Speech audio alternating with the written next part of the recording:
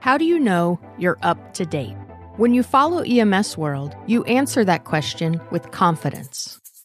Because when we say EMS World, we mean the whole world of EMS.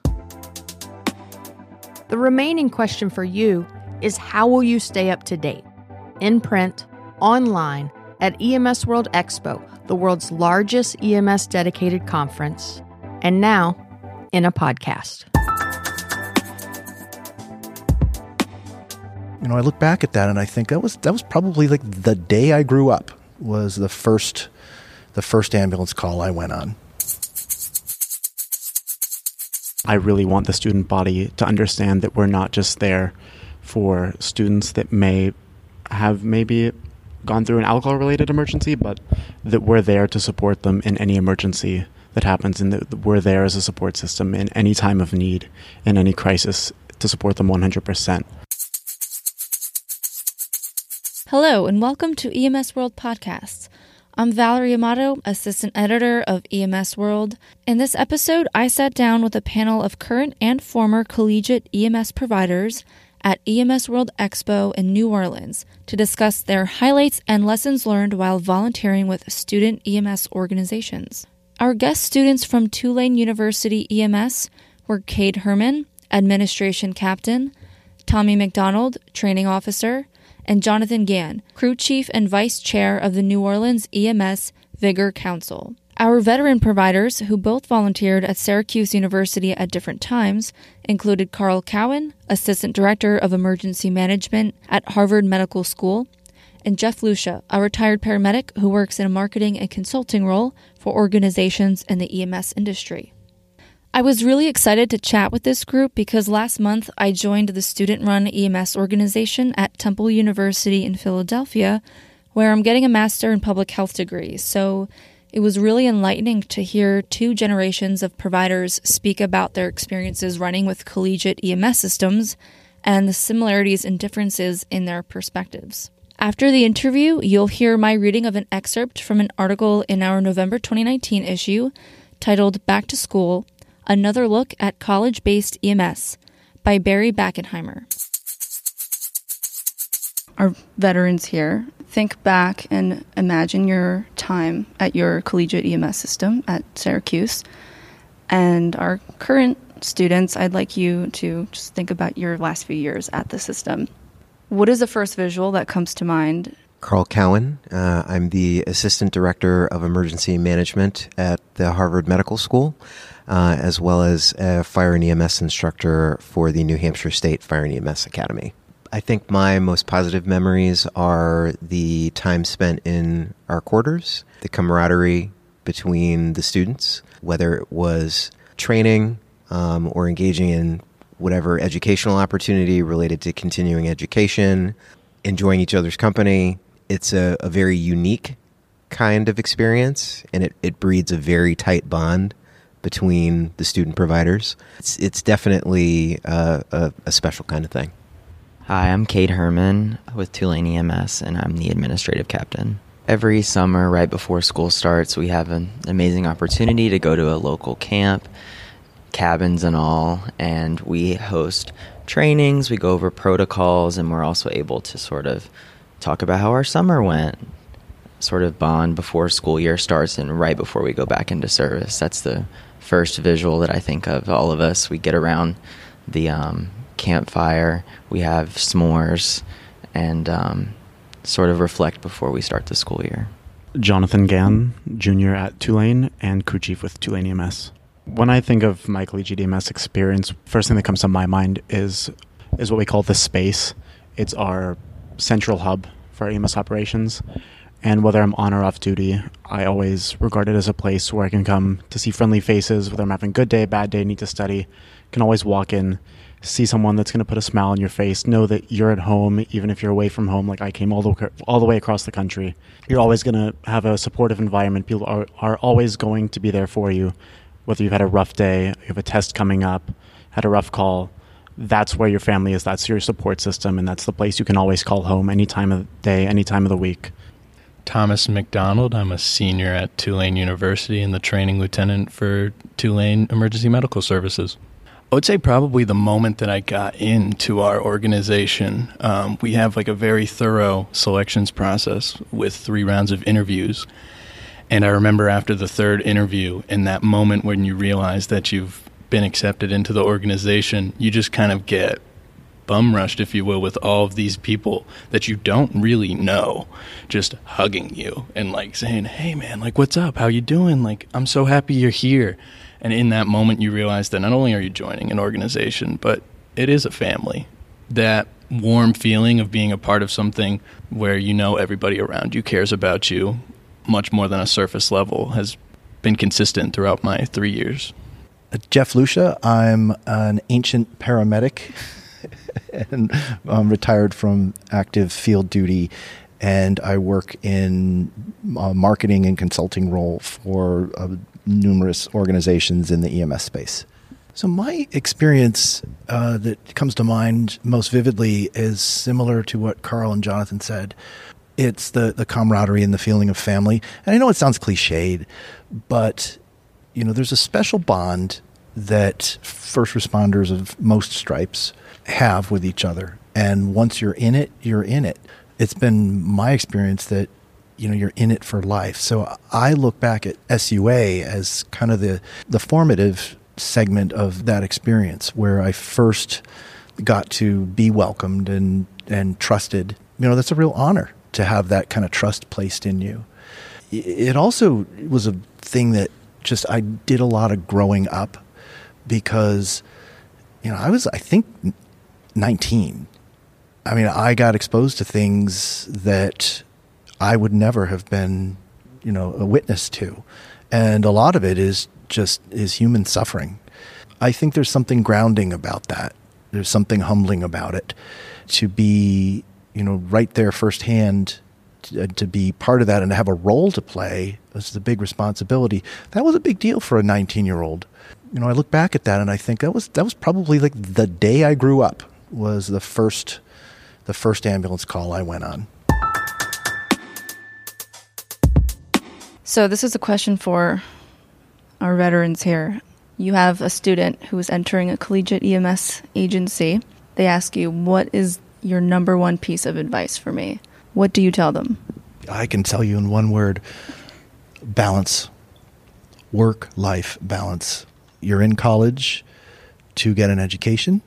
You're making a commitment to the school because you're taking a spot that, you know, they're coveted. There are other applicants who, you know, would take that spot in a second if you hadn't accepted enrollment. Your family is very likely making a sacrifice. You're certainly investing years of your life.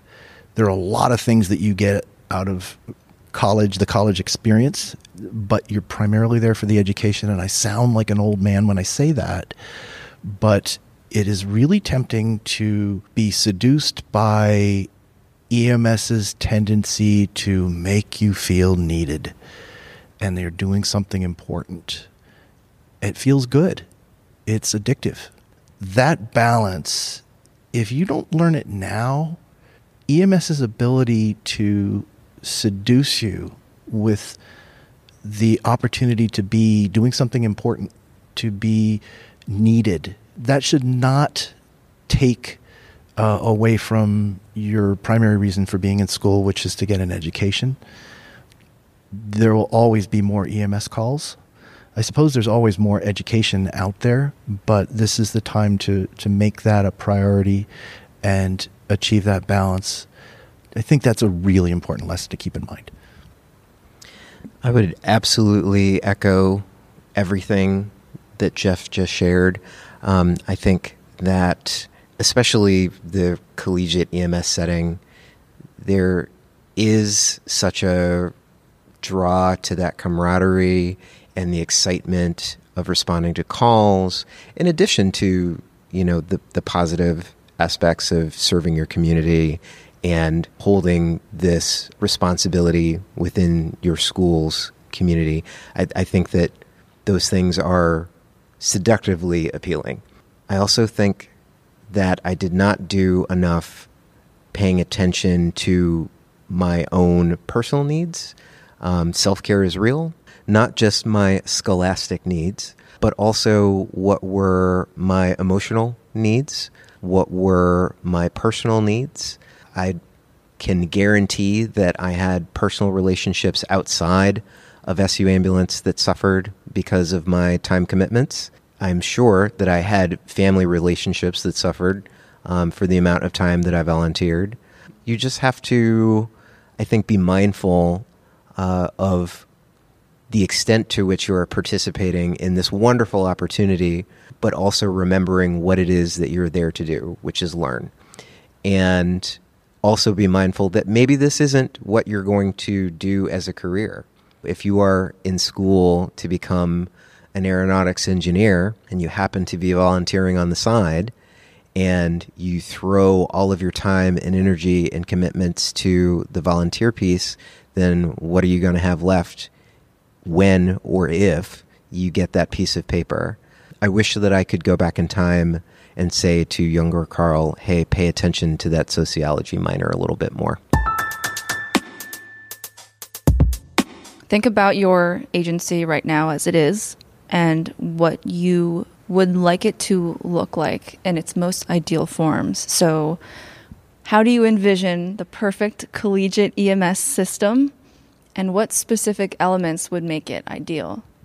All right, I think that's a very loaded question. And there are plenty of things that we do embody that I am very proud of. Us being student-run is paramount. We do have faculty members that are there to support us, but they do give us as much autonomy as the university will allow. And that's really fostered a lot of personal and professional growth in all of us. No matter what rank you are, no matter what year you are, having that student-led component lends itself to student-led training.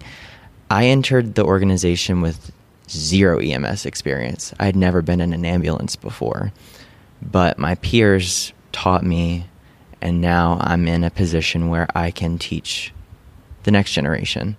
So that is something that I think a lot about being a senior, being reflective, nostalgic. Those are the things that I love. With that power comes a lot of responsibility, and we really pride ourselves in providing free pre-hospital care and transport to Tulane affiliates, Loyola affiliates, and really anyone in our service area.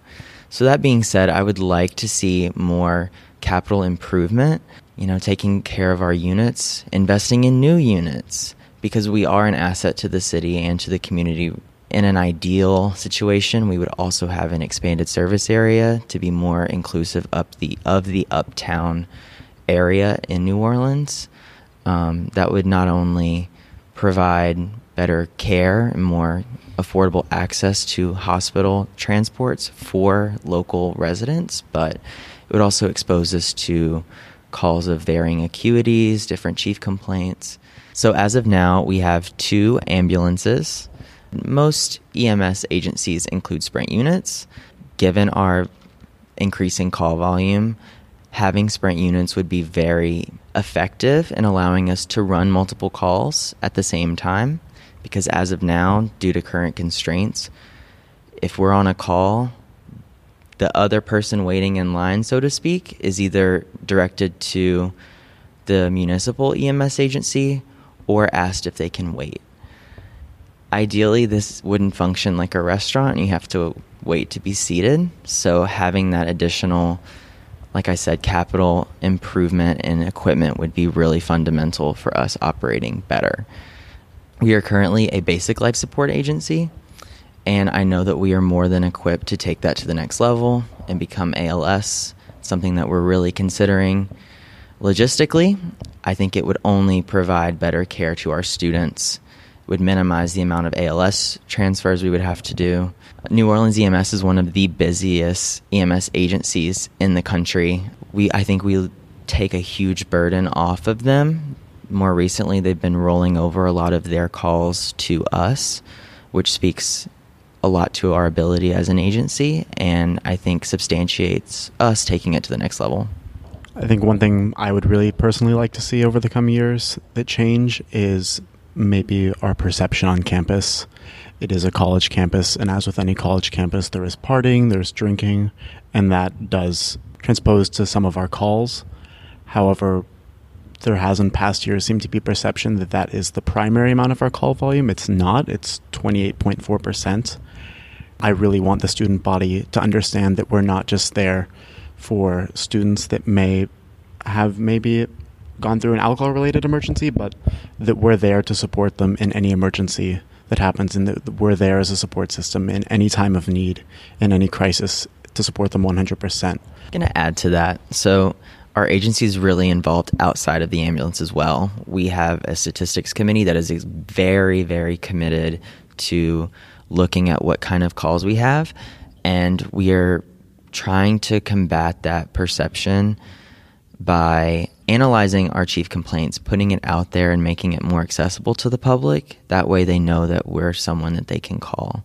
I completely agree with Jonathan that some of these things are really systemic, and I'd like to see the university administration really publicize what EMS and what Tulane EMS is really about, and that's providing free, quality, pre-hospital care and transport, no matter what the chief complaint is.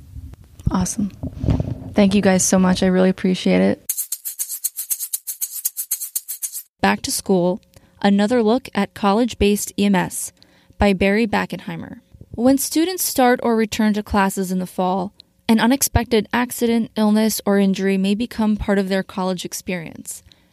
If this happens, they will go to a campus health center or call 911. While many local EMS systems, fire departments, and ambulance services have colleges within their response areas, a growing number of campuses also have student-run services that provide EMS to their fellow students, faculty, and university guests. According to the National Collegiate EMS Foundation, an umbrella organization for college EMS founded in 1993, there are more than 250 college-based EMS units in the United States, ranging from standby groups with jump bags to ALS services with multiple ambulances. This article profiles 6 of them, including Tulane University EMS of Tulane University, Longhorn EMS of University of Texas, RIT Ambulance of the Rochester Institute of Technology, University Volunteer Ambulance Corps of University of Maine, CWRU EMS of Case Western Reserve University, and UM-EMS, University of Minnesota. With a call volume of more than 550 a year, Tulane University EMS and its 2 ambulances are busy keeping the students and staff at this New Orleans university safe. According to Administrative Captain Cade Herman, they have 54 members, 44 of whom are certified EMTs. They recruit new members each year through an application process and provide NREMT training to those who are not certified. Dispatched by University Police as part of their emergency system, the Tulane unit operates at a BLS level, but the medical director who supervises it allows crews to carry epinephrine, naloxone, aspirin, and albuterol. They are funded through Student Health Services, which charges all students an annual fee through their tuition to fund campus health care. According to Herman, there are many strengths to the organization. Most of us enter this organization with little to no experience or knowledge about EMS, he says. Through the learning curve, we find our way together, spending countless hours training on each other and then working with real patients. As we grow, we begin to train our fellow members both on and off calls, reinforcing our skills and relationships. This student-led learning component is what is most valuable to me because it fosters personal growth that extends beyond membership in the organization and facilitates the close bond that makes us one of the most tightly knit groups on campus. To read more, visit emsworld.com and click on the magazine tab on our homepage for the digital version of our November issue. This has been an episode of EMS World Podcast. You can find this article and hundreds more like it at emsworld.com. You can also follow EMS World on Twitter, Facebook, and Instagram. And see you in Vegas, September 14th through the 18th, 2020, at EMS World Expo.